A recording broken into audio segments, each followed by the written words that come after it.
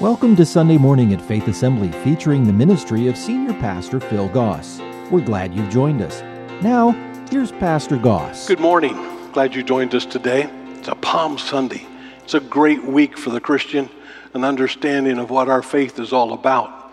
We've been in a series that we've entitled The Answer To. We've talked about worry, and we've talked about fear, and we've talked about not knowing what to do. Today, what we're going to talk about is the answer to sin.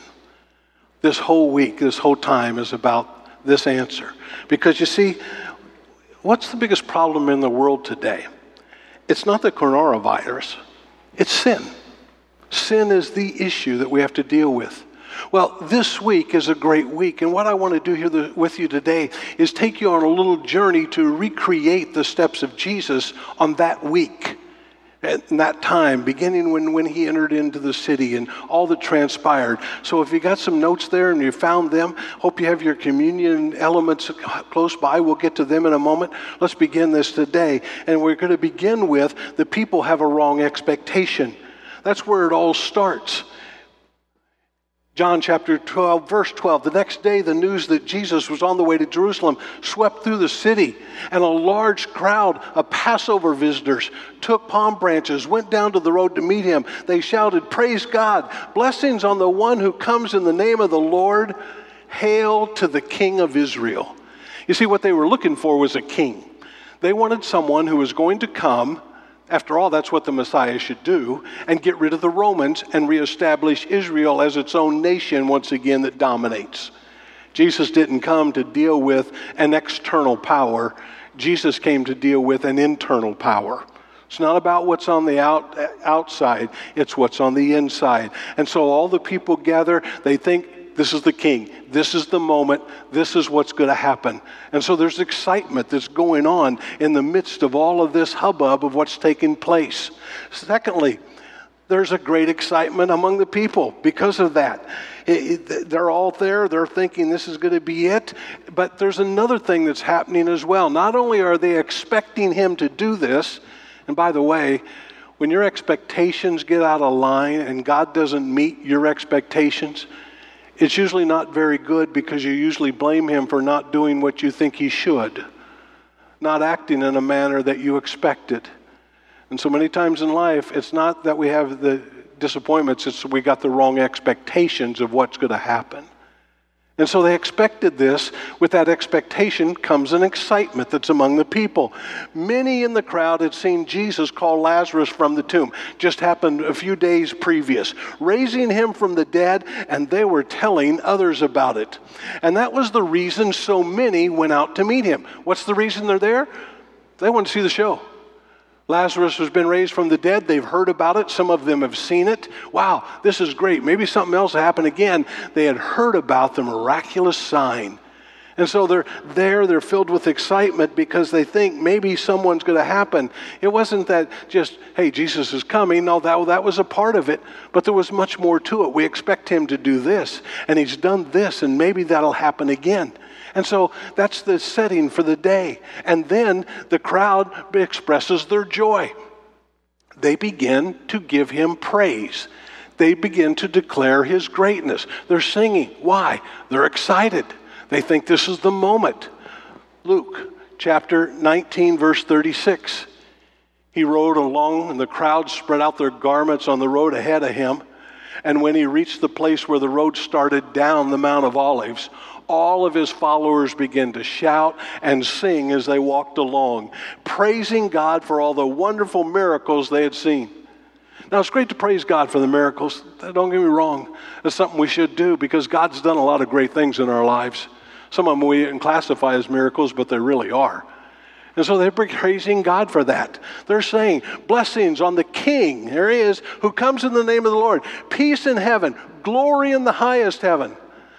Some of the Pharisees who were there among the crowd, they said, "Teacher, rebuke your followers for saying things like that." And he replied, if they kept quiet, the stones along the road would burst into cheers. In other words, I'm worthy of praise. I'm worthy of this honor. God expects us to praise him.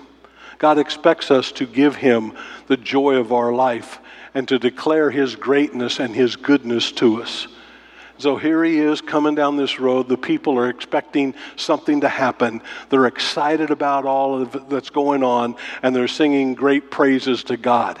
That had to be some scene to see the crowd that was there and how everything was playing out. And now, as they're doing that, Jesus has an empathy for the people. You see him going through this time, and you see him going down the road, and he understands what's going on. He sees through them. He knows what's happening. He knows what's going to happen. And what he does here in Luke chapter 19, as he came closer to Jerusalem, and he saw the city ahead, he began to weep. We only have one other record in Scripture where he wept, and that was at the graveside of Lazarus. He weeps. Why? How I wish today that all people would understand the way to peace. Boy, isn't that a great thing? Shouldn't that still be true today? But now, it's too late. Peace is hidden from your eyes. You're too blind to see it. You're caught up on everything else. I've been around for several years. You haven't accepted it. And he begins to weep over the city. He cares about it. He cares about the people. He still cares today, because the Bible tells us he doesn't want anyone to perish. He says, I want you to have my peace. Today, no matter what you're going through and where you're at, especially in the times that we're living in, we've talked about this before, so I'm not going to spend a lot of time on it. God wants you to have peace in the midst of everything that's going on. There's no reason not to. He's in control. He cares. He's able. And then, once that happens, he begins to explain his kingdom. He comes to that place where he begins to, for the next several days, he begins to teach people. You find him all throughout the city, around the temple area, for the next several days, teaching. Jesus entered the temple. Once he gets into the city, he begins to drive out the people selling animals for sacrifices. Now, this in and of itself isn't wrong, because it was one of the things that went on. If you had to offer a sacrifice and you coming from a long distance and couldn't bring the animal with you, you could buy one. What was probably extortion was going on. They were charging way far too much. They were just filling their pockets with everything. And Jesus calls them out on it. And he said to them, the scriptures declare my temple will be a house of prayer. You've turned it into a den of thieves. Notice what it says. After that, he taught daily in the temple, but the leading priest, the teachers of religious law, and the other leaders of the people began planning on how to kill him. But they couldn't think of nothing, because all the people hung on to every word he said. A lot of the Gospels, but even though you maybe don't know it, is filled with teachings of Jesus during this time frame, several chapters.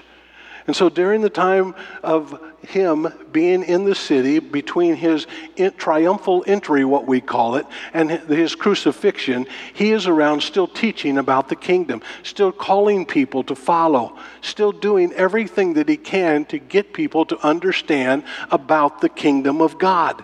The kingdom of God is near. It's here for you. Do you understand it? I've come for you.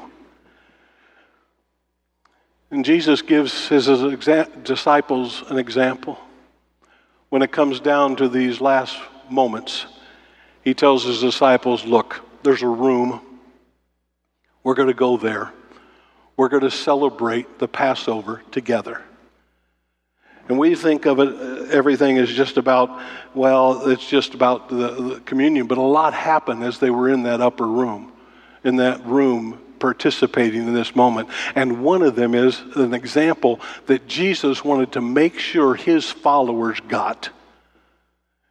He knew that the Father had given him authority over everything, and that he had come from God, and that he would return to God. Boy, that's confidence, isn't it? That's just a great way to live. He got up from the table, took off his robe, wrapped a towel around his waist, and poured water into a basin, and then he began to wash the disciples' feet, drying them with a towel he had around him. You know the story. Peter said, no, not me, I'm not worthy. And Jesus said, look, if I don't do this, you're not going to be who you need to be. And Peter said, well, then wash me all. And so he washes their feet. At the end of that, he says, I've given you an example to follow. do as I have done to you. In other words, what Jesus is saying, look, I've called you to lead, and you're going to lead by serving. You're not going to lead by having a prominent place. You're not going to lead by getting some title or position. Remember, the two sons of Zebedee came to Jesus and with their mom, and they wanted to know, hey, when you get into the kingdom, can I sit on your left and your right, and can we be there and rule with you? And Jesus kind of, you get it all wrong. It's not one where you rule. It's one where you serve. And that's still the truth today. And he says, look, I've done this. I've given you this example. I want you to follow me. And he still says that to us today. The example is we serve. We serve others. We serve by serving God. And we come to that place where we recognize this is what Jesus wants more than anything else. He wants us to be an example like he was. And then he establishes a new precedent. He changes things up at this moment. From this moment on, things are to look different. Now, his disciples would wrestle with this. They wouldn't fully understand it because they didn't really get everything right away. But notice in Matthew chapter 26, he says, look, as they were eating, they were just doing the Passover. They'd done it before, yearly. He took some bread and blessed it. He broke it in pieces and gave it to the disciples. Take this, eat it. This is my body. Now that probably got their attention. And then he took a cup of wine and gave thanks to God for it. He gave it to them and he said, each of you drink from it. For this is my blood which confirms the covenant, which confirms that things have changed. The old covenant, the Old Testament is gone. The New Testament has arrived. The new covenant I have with you. Things are different now. The new covenant between God and his people. It is poured out as a sacrifice to forgive the sins of many.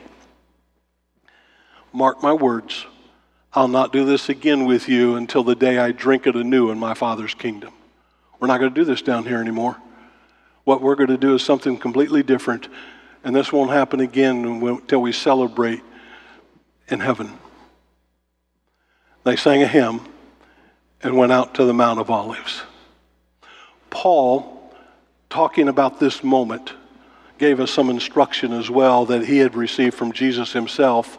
Paul says this way, every time you eat this bread and drink this cup, you're announcing the Lord's death until he comes again. You see, you've got some elements there with you. I have some here. It's not the elements that we worship. It's not the elements that are important. What's important is reminding ourselves this is what Jesus Christ has done for us. He's provided a new way of living, a new way to operate, and we're to remember and celebrate and announce Jesus Christ died and he's coming again. That's a great understanding. And we'll talk some more about that next week. And so he does that. Now, the moment in time in that room is done. The meal's come to an end. And Jesus endures excruciating pain. He goes to the Garden of Gethsemane. Down from Jerusalem, the upper room, down through that Kidron Valley again, back up to the Garden of Gethsemane. And there he walked away about a stone's throw, walked away from the disciples that were with him. And he knelt down and he prayed, Father, if you're willing, please take this cup of suffering from me. Take it away. Yet, I want your will to be done, not mine. It's okay to ask God to remove the things that are creating conflict in your life. But there has to be a heart that says, God, this is what I want. But whatever you want, that's what I want more. And whatever you do. And he asked. Tells us then an angel from heaven appeared and strengthened him. And he prayed more fervently. And he was in such agony of spirit that his sweat fell to the ground like great drops of blood.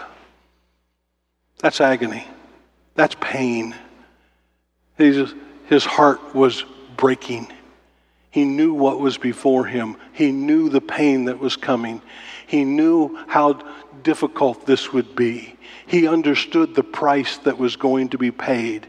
And yet he was willing to endure whatever he needed to endure so that he could purchase for us our salvation.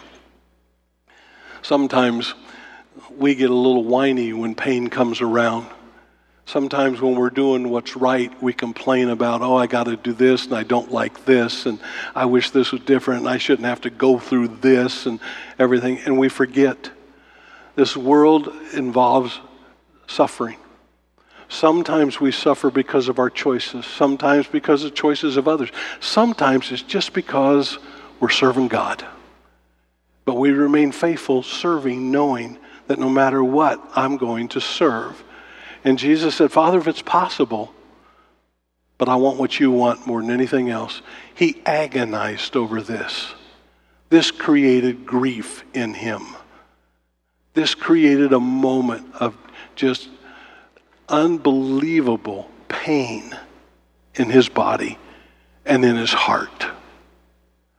And then, unbelievable, all the disciples evacuate. All of them leave.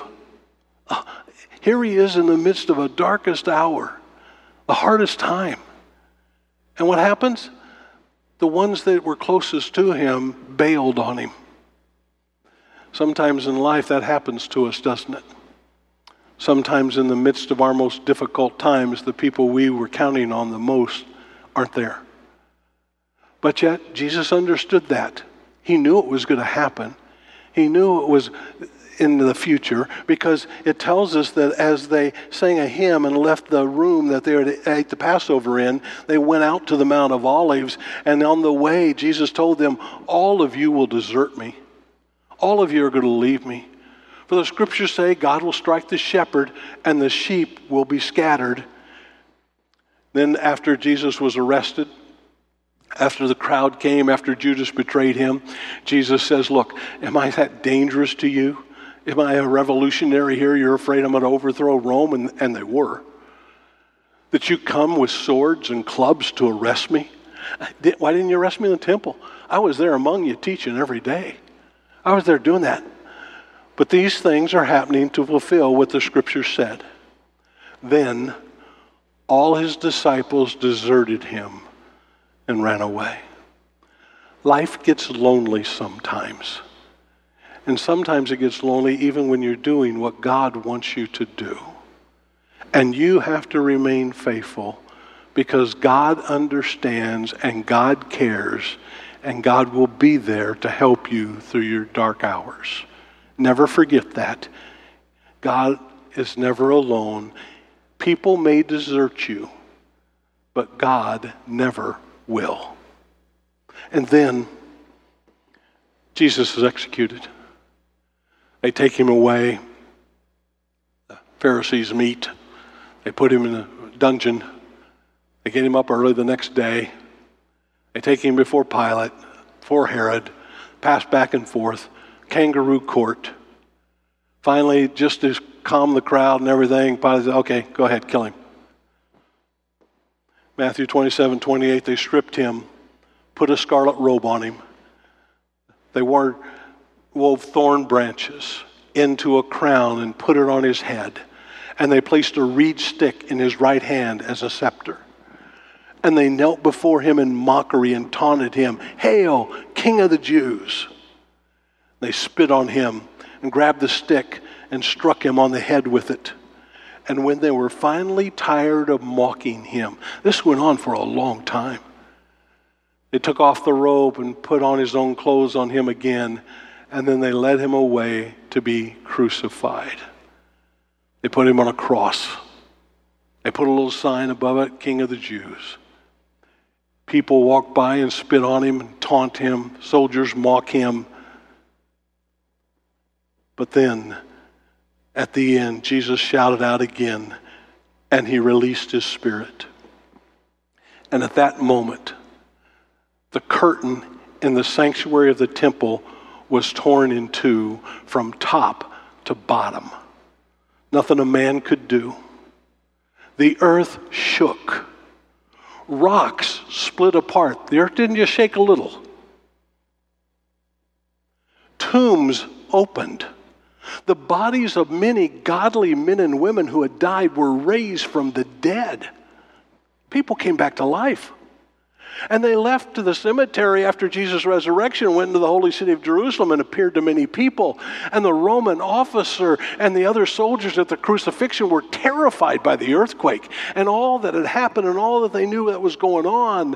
And they said, this man truly was the Son of God.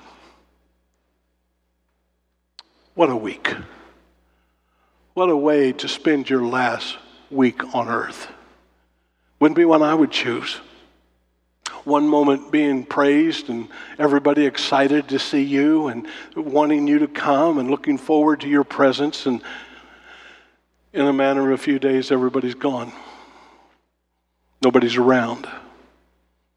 He's convicted, even though he's innocent. And he's hung on a cross. And he dies for you and I. That's Palm Sunday. That's Palm Week. But there's one more point here. The crucifixion enables us to live victoriously. Because Jesus Christ died, we live. We don't just exist. We don't just make it through. We are victorious. Because of that cross, because of Jesus' willingness to die there and to go there, you and I have victorious life. What's the answer to sin? It's the cross. It's the crucifixion of Jesus Christ. That is the answer that is given to us all throughout Scripture. 1 Peter chapter 2, verse 22, he never sinned. He never deceived anyone. He did not retaliate when he was insulted, nor threaten revenge when he suffered. He left his case in the hands of God, who always judges fairly. He personally carried our sins in his body on the cross. Well, that's something to think about. He carried all of my sins, all of your sins on the cross. So why did he do that? That we can be dead to sin and live for what is right. By his wounds you are healed. Once you were like sheep who wandered away, but now you have turned to your shepherd, the guardian of your souls. Because he was willing to die for me. Because he took my sins there. My sins have been dealt with. And now I'm forgiven. And now I come to that place where what he did for me allows me to deal with the problem of sin. It's because of his death on a cross.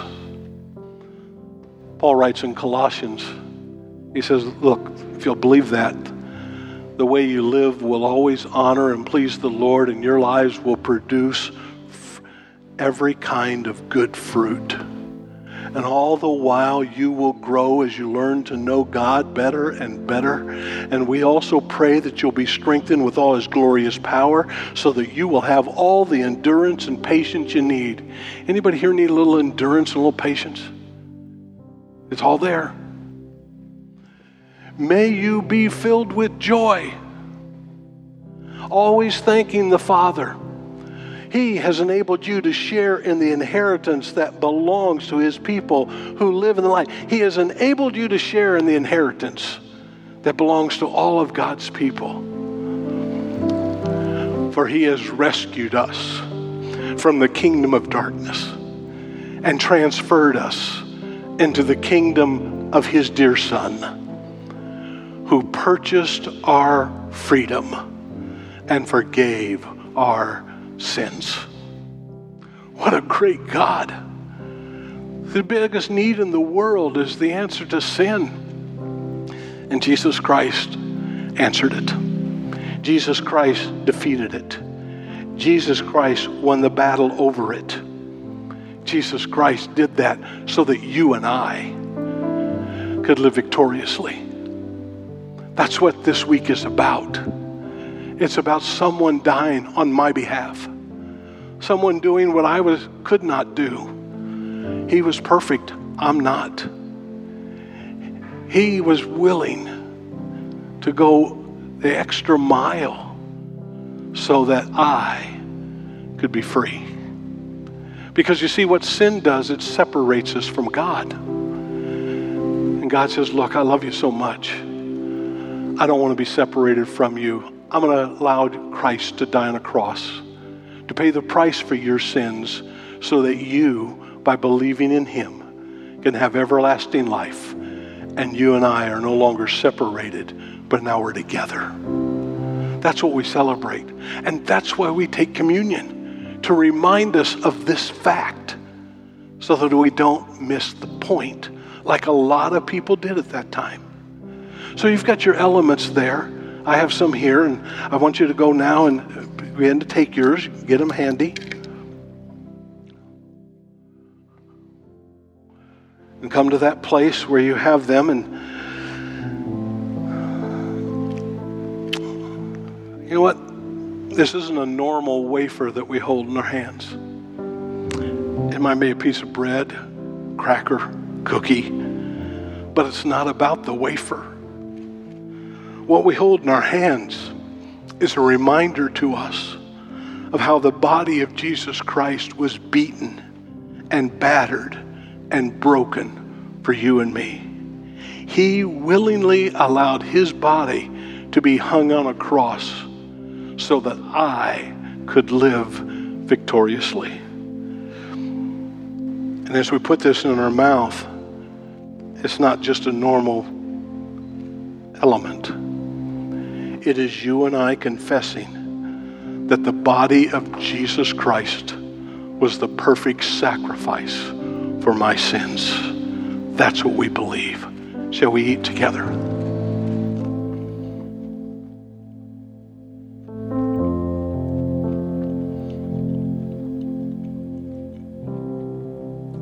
It tells us then that he took a cup and he said to them, "This is my blood, which is shed for you.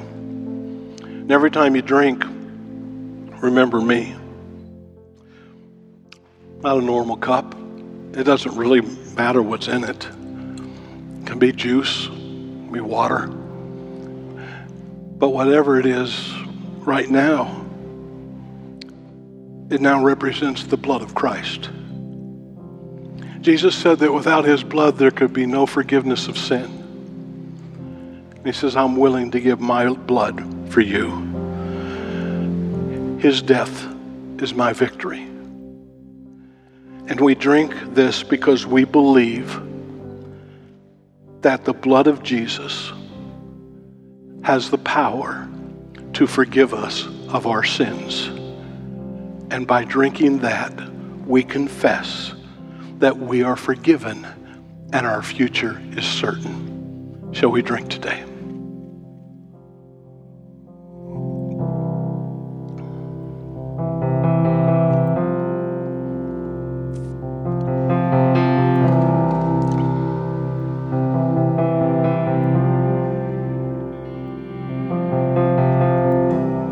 In this time of desperation, when all we know is doubt and fear, there is only one foundation. We believe, we believe.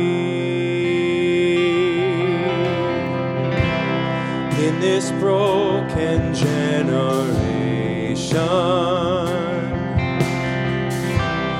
all is dark, you help us see. There is only one foundation. We believe,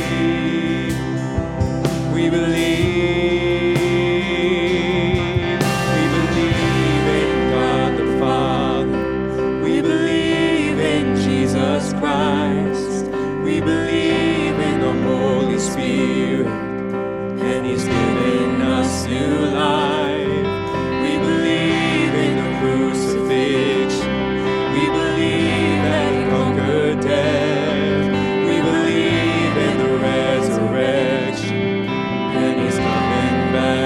again. We believe.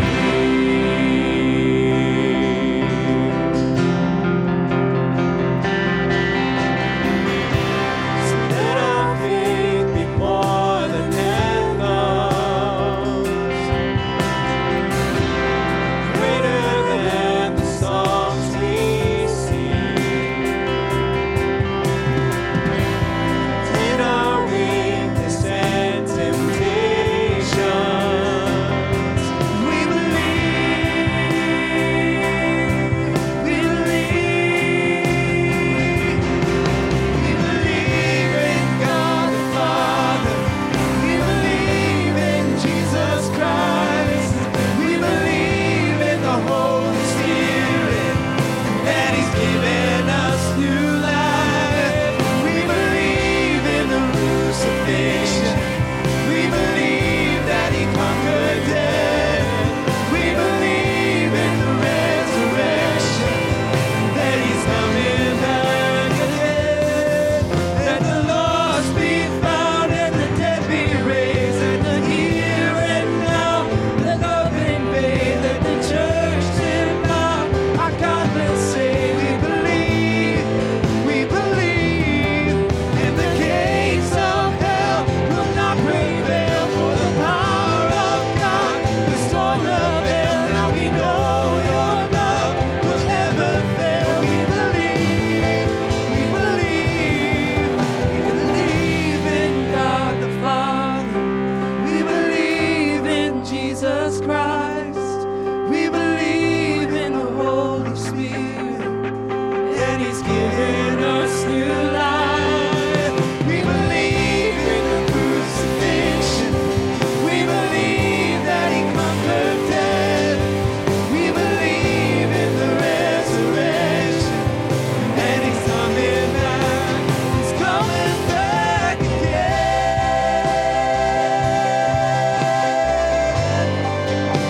He's coming back again. We believe.